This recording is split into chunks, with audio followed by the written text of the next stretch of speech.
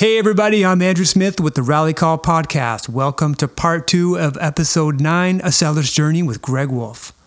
We hit on a number of topics that resonated with both me and Jon in last week's episode.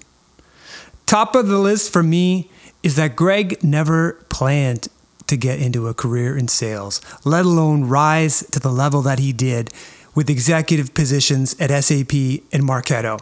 Not bad for a boy from Regina.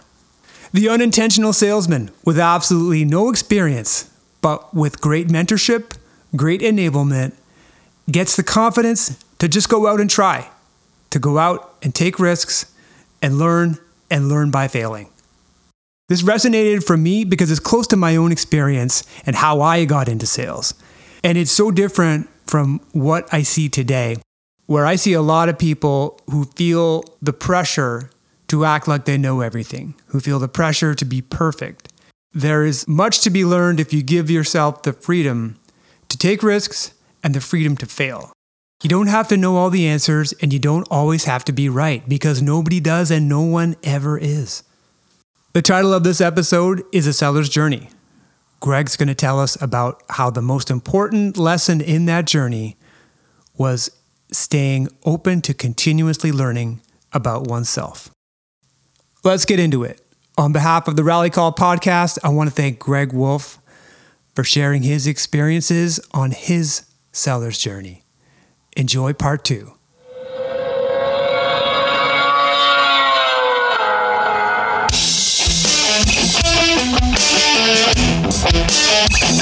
I'm John Feldman. And I'm Andrew Smith. And this is the Rally Call. And we're live. If you look back, and we talk about the different eras of sales leaders, right? When one goes out and one comes in, you could definitely feel that there was a different game that was going to be played when Greg took that role. Yeah. Right? This was somebody who lived and breathed sales for 11 years in an organization that lives and breathes sales. And there was definitely a shift. But actually, what was really interesting for me to hear is that all of the Xerox generosity in how they treated sales reps in terms of spiffs and programs came from that world and into Crystal. That's context that I didn't know. And what's funny is there's been a bunch of leaders who have gone off from the Crystal days. And funny enough, I would say that one of the things that strings everybody together is that everybody's like that. It's like, we used to do these things at Crystal where we gave like 3-2-1s and we gave away cars and we gave away spiffs. And that still exists. So Greg, like that's gone on to other organizations, and that's probably started from you. So thank you for that.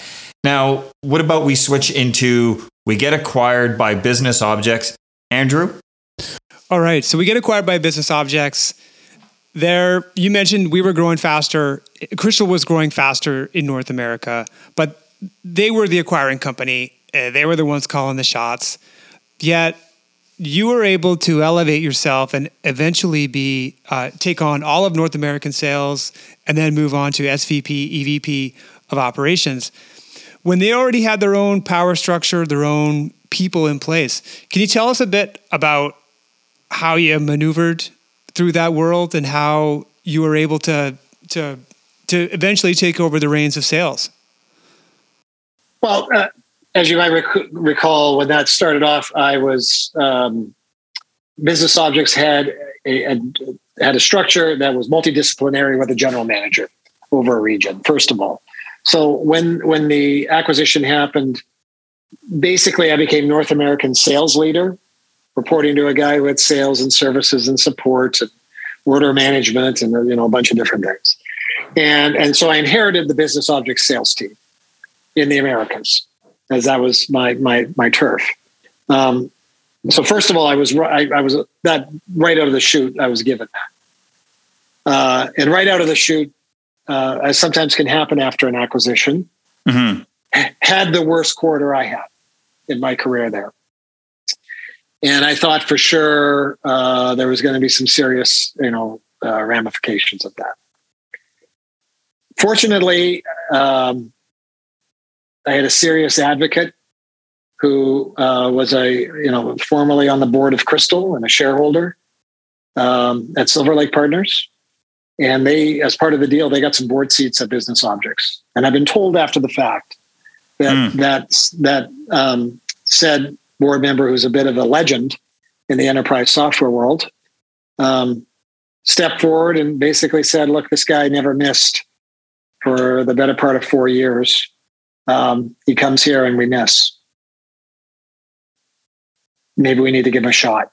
And completely to my surprise, didn't go in looking for it, didn't request it, was offered to become the GM of the Americas after 1 quarter. So no, there was no orchestration, there was no politics, there was no maneuvering. It literally was a bad quarter, but a great advocate. And I consider myself pretty fortunate in my life to have had some serious advocates for me that were guardian angels and promoters, often without me even knowing it until well after the fact. And so that guy did that there. And then for me personally, as I articulated earlier, well, I started in sales and was a sales first line manager, second line manager, third level manager. I had to do my career over again. If I really played to my strengths, I'd probably be a better CFO than a VP of sales, to be frank, I think. And all of a sudden I was now in a role that was sales plus everything that was customer facing. It was the right challenge at the right time. I needed more stimulus intellectually, emotionally, and that was drinking from a fire hose to start to learn a full P&L responsibility and how all these different types of organizations interface with customers and how to make this work better. And we need to, as a public company, we needed to make sure this acquisition proved itself successful. And it was an interesting power arrangement in the Americas, because Crystal was actually bigger than Business Objects in the Americas, and the go-to-market was larger. So we had the heavier footprint.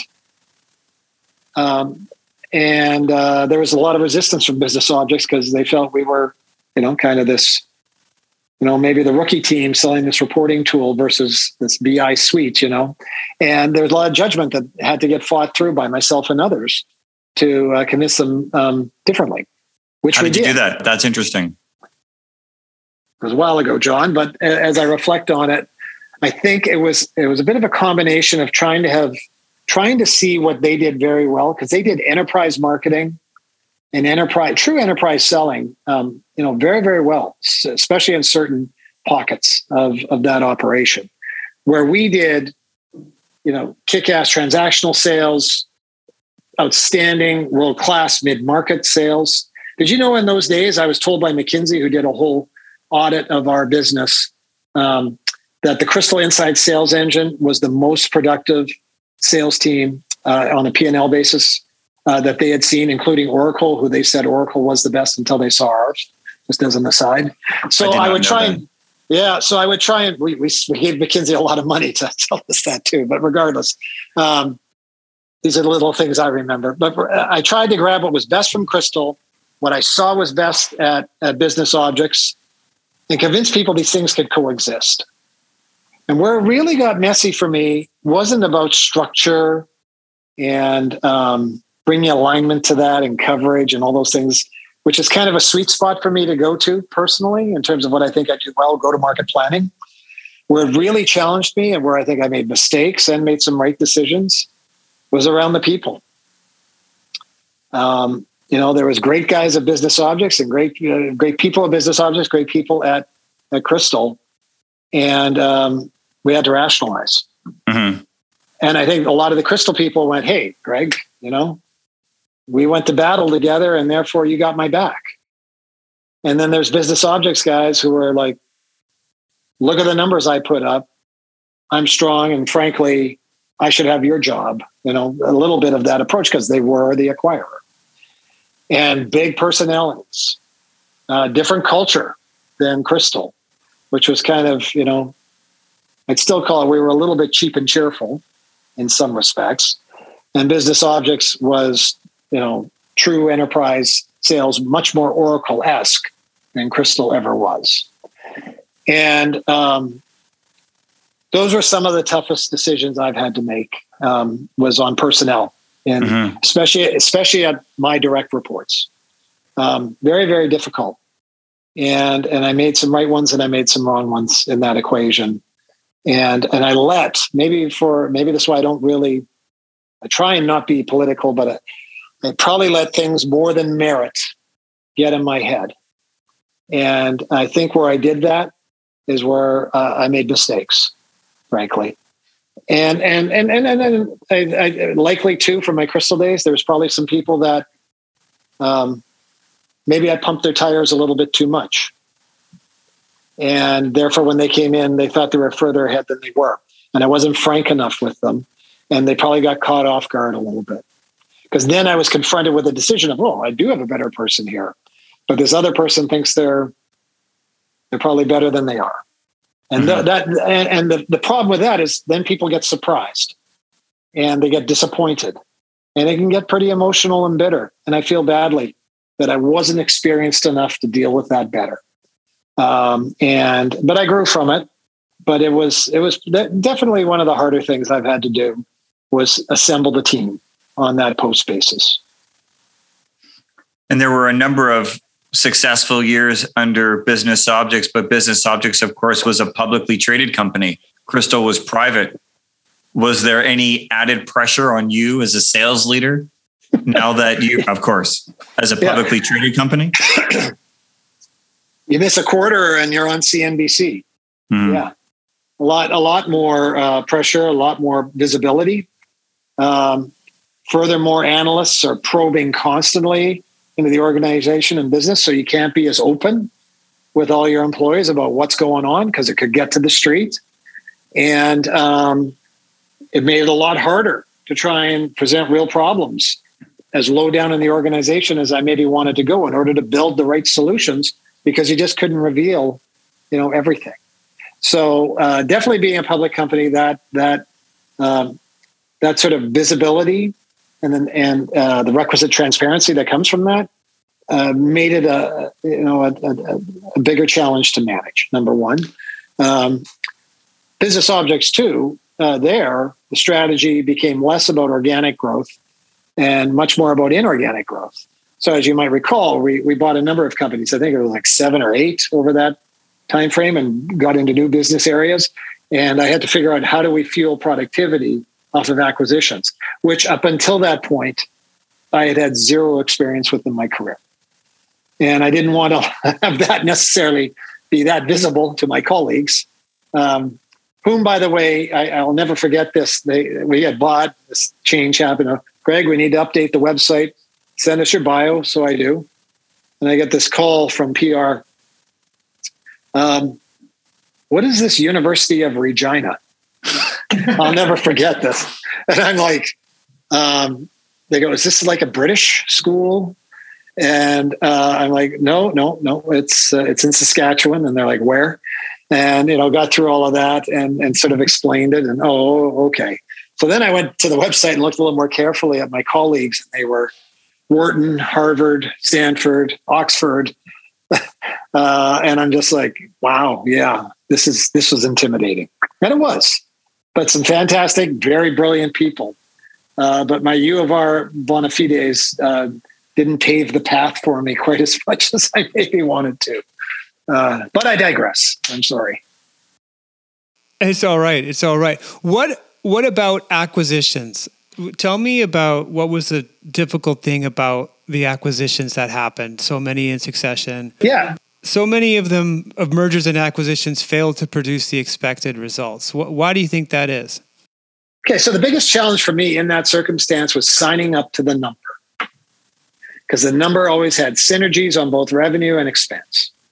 And as the head of sales, then basically I was the EVP of operations, which meant everything customer facing basically for Europe and the Americas. I had to sign up to the number. I had to sell the number to my team. I had to get people to buy in and go, including the newly acquired folks who never want to feel vulnerable or isolated or stuff being jammed down their throats. And inevitably, there was a million opinions about this.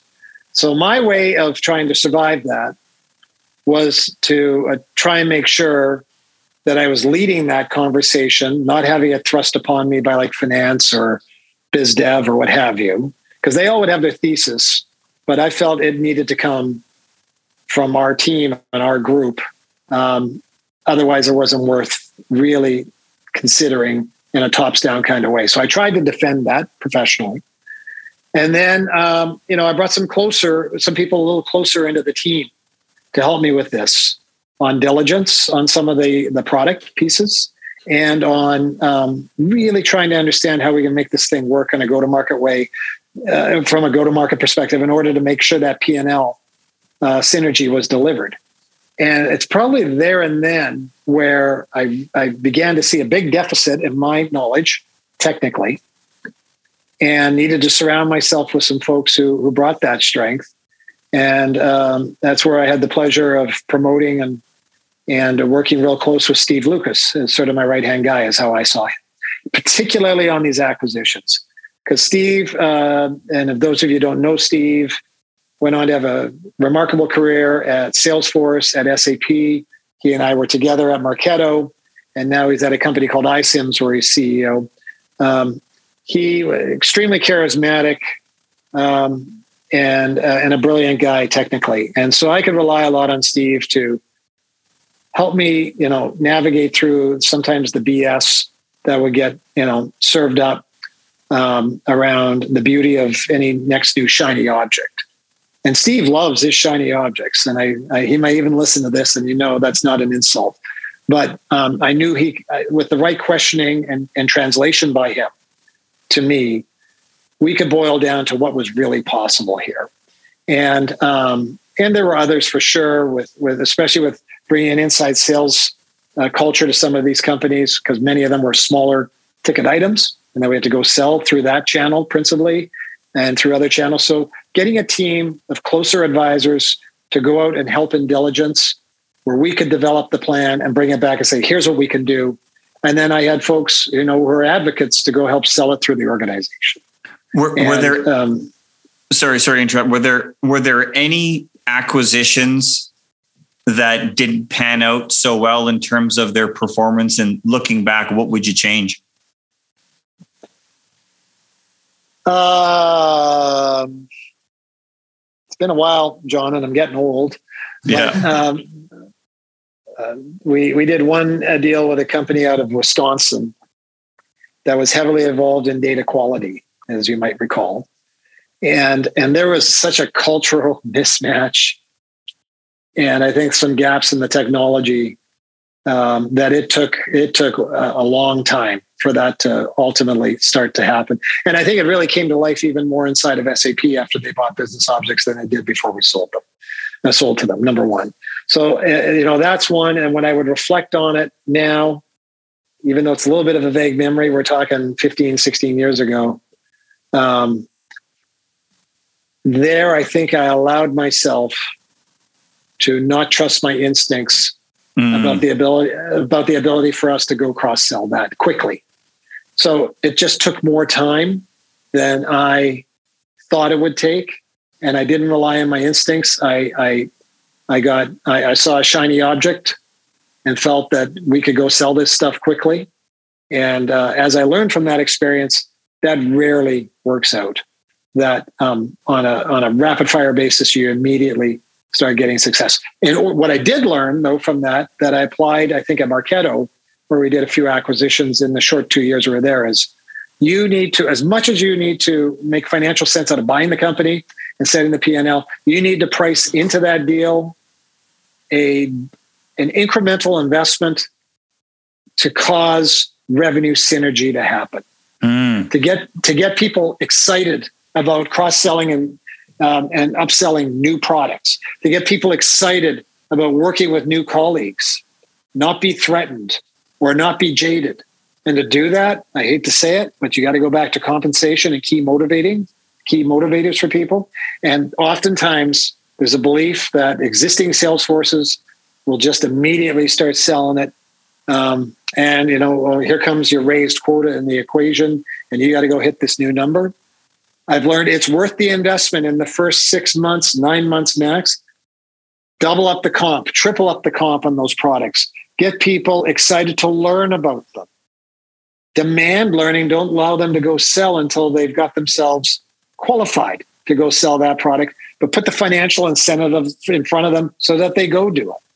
And seriously reward it, over reward it, and price that extra expense into the deal. And where I've been able to do that, I've saw far greater success versus other situations where you just naturally assumed salespeople are going to pick this up and go sell. It's not always that simple. So, Greg, big dynamic change in cultures between, you went from Xerox, you go to Crystal, from Crystal to Business Objects, publicly traded organization. How did the boardroom change and the SLT change? And how did you have to change in order to grow and function in an organization that was, for lack of a better word, like getting pretty serious? Like it's big leagues now. Yeah. Well, and our plan for the year we sold the SAP was $1.5 billion in revenue. So it was definitely big leagues for sure. The other part of the equation, John, is I now have responsibility over EMEA, which was completely new to me. And my colleagues were very international. Business Objects, of course, was a French-founded company with a significant presence in Europe and a lot of European culture in the organization. So whereas in the past, sometimes I think I kind of traded on my, shucks, I'm from Saskatchewan, let's go guys and go get it. Not a lot of hubris. I wouldn't say that was deliberate. It was kind of genuine who I was. But I think at Business Objects, I had to shed that quickly because I was dealing with a different level of sophistication of and experience of executive with my colleagues and with some of my team. And as a consequence of that, I tried to play to my strengths. And I discovered my strengths rested in P&L management and creating growth plans that we could execute on and a P&L that improved, I think, at or above, what our board expected. So I got very informed on every aspect of my business, relied a whole lot more on my operations group to make sure amongst our leadership team, if the CEO or the board chair or the CFO were assessing people, I wanted them to know that I had complete command of my business, number one, and perhaps do that better than anyone else on my team. I'm not going to say I did, but I wanted to try and shape that perception by doing that, number one. Number two, I went and asked a lot of questions of my colleagues because there was a great deal that I knew I could learn from them. And there's some serious executives who have gone on to do some serious things who were Business Objects colleagues of mine. And not at all surprised to have seen that happen. And I would go a little bit hat in hand saying, hey, Crystal, we're the cheap and cheerful. We're selling $50K deals, not $5 million deals. Teach me, help me learn.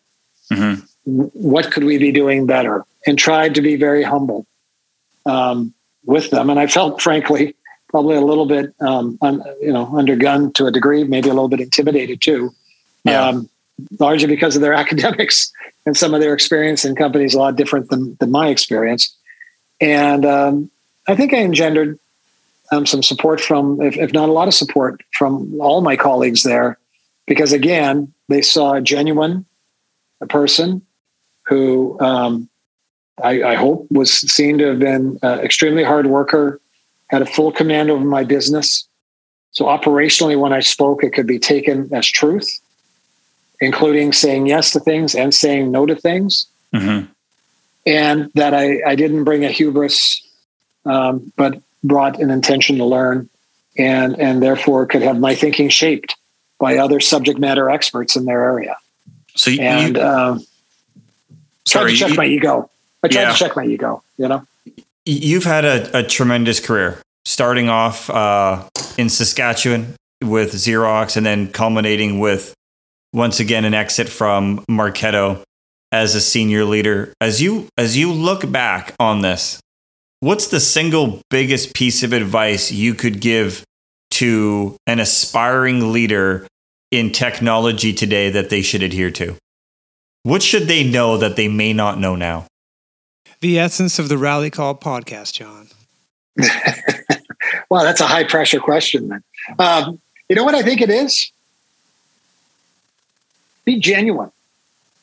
Be genuine. Don't put up airs. Don't pretend to know things you don't know. Be vulnerable sometimes to your people to let them know, hey, I need help on this. Let's go get it externally, or can you help me with this? Because if you're genuine with your team and with your colleagues around you, you'll be a heck of a lot more likable, and people want to work with likable people who are not full of hubris. And two, you will get better at your job because you will learn from them. And guess what? They will get better at their jobs because they'll learn from you, because they'll listen to you, because they're going to believe you're not full of it, but that you're genuine, because you're willing to admit when you don't know something, or you're willing to admit we have a problem and I don't have the answers, and we all have the answers, and we've got to go do that. And I think, especially for new leaders, recall being one, your instincts is, we got to go. We got to do this. And here's what we're going to go do. And you get very directive. And sometimes you do it for survival. And you think that, you start to rely on that instinct and that reflex. And the best reflex is, in fact, the opposite. Interesting. It's engagement. It's engagement. And to drive real engagement, I think you need to be genuine, deferential, humble, but confident. And when you see that, I think people want to follow that. I know I want to follow that in my leaders who I've worked for. Great piece of advice. And I know that I don't follow people who present a lot of hubris, especially if they don't have the experience to back it up. They don't have the war wounds. I do value those, maybe because I got a few. Maybe that makes me old. But there's nothing better. There is absolutely nothing better than having a trusting relationship, both up and down the organization, with genuine conversation, free of ego, totally driven toward maximization and optimization. And when you can get involved in those conditions, or better yet, create those conditions and model those behaviors, that's when you get powerful. And I would like to think at Marketo, that was a big reason that in 2 years, we went from declining bookings to 30% growth and more, from losing money to making money, and $1.8 billion valuation to 4.8 in 2 years.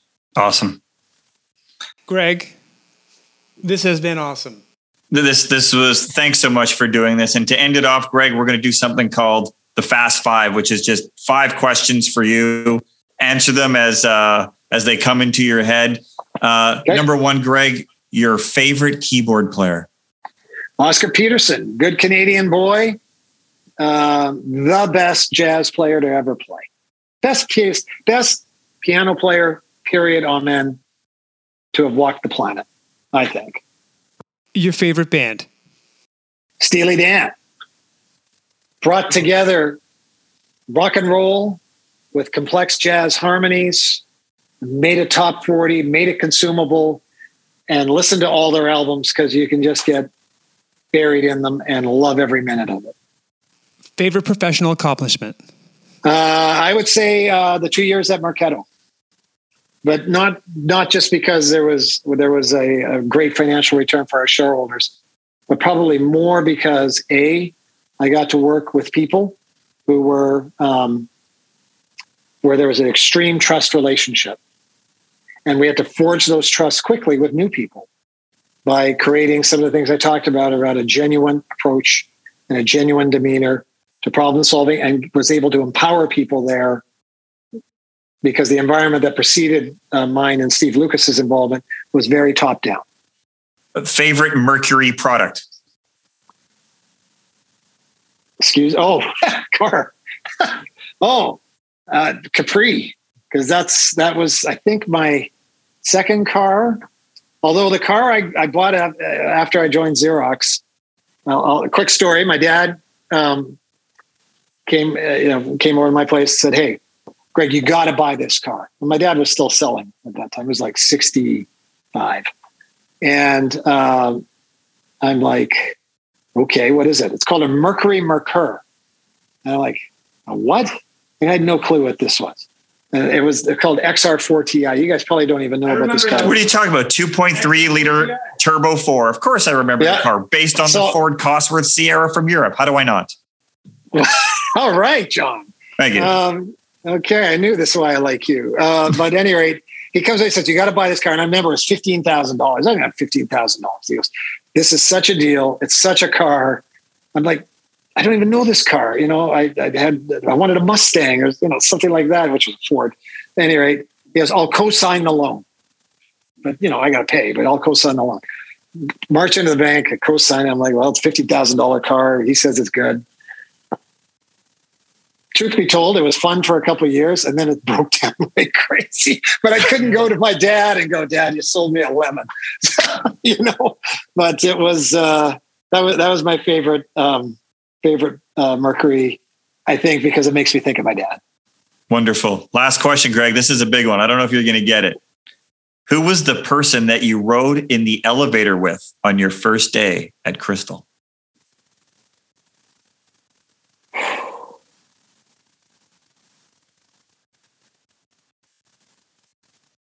Helene Imperial. I think she took me up to see Helen. But it was me, Greg. I don't know if you remember it, but I do. John, I'm sorry. Again, I don't remember that. It's okay. Your first day, you were in the elevator. We were both riding up, and it was your first day. I introduced myself, and you said, first day on the job. First day on the job. Oh, hang on. I talked about my first interview, the first time I arrived on site. Yeah. So that was me. You know what, John? I also don't remember, but wow. What did you think at that point in time? I didn't know what customer advocacy was, so I just thought it sounded like a great job. But these are the memories that you have from people in your career. Like, you think back to things like that, right? And look, first and foremost, Greg, I want to thank you for taking the time, and for our listeners and for the audience. The reason why we wanted to do this is that a career in sales can span whatever you want it to be.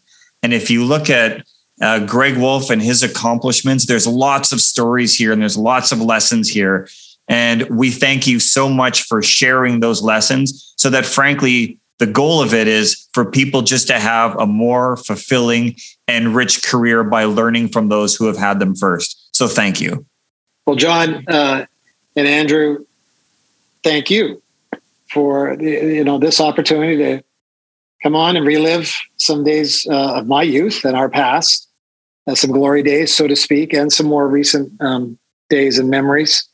One thing I'm particularly proud of is guys like you.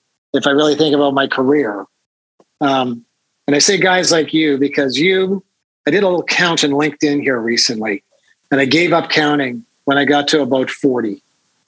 Literally 40 people who were either sales reps or sales managers at Crystal, and who are now vice presidents, CROs, chief customer officers, COOs, and CEOs. And if you do the math over the Bob J days and everything within kind of this Americas group in particular is where I focus this, there's probably like maybe 300 people that were there longer term over those 10 years in those roles, maybe 400. And I'm really proud that, somewhere between 1 in 10 and 1 in 20 on the high side, 1 in 10 to 2 in 10 on the high side, have had awesome careers and are still rocking. And every time I meet guys like you and a long list of some people in very influential jobs now in tech, including yourselves, it just makes me super proud. And I think I'll go to my grave. I've had some good fortune and hard work, but I'll go to my grave feeling that accomplishment, which wasn't mine alone, it was a collective, but we should take great pride that that many people at a fairly small sample size in a fairly small company, relatively speaking, have gone on to impact enterprise software. And I'm really proud of guys like you. And this rally call where you're sharing the wealth of knowledge is awesome. And thanks for doing it. Thanks, Greg. Thank you, Greg. If you like the show, follow us on LinkedIn. We're The Rally Call. Follow us on Spotify, on Apple. Share the word. Let's get it out. There's a sales revolution coming, and it's starting with The Rally Call. The Rally Call is produced by Scott Switzer.